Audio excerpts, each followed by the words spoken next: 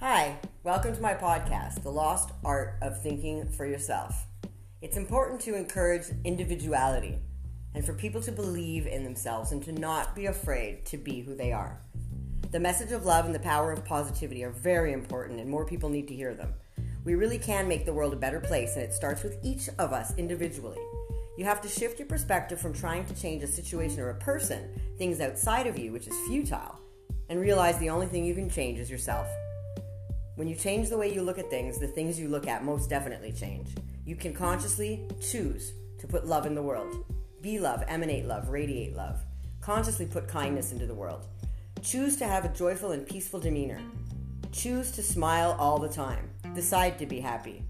Happiness is a state of mind, a state of heart, and a state of soul.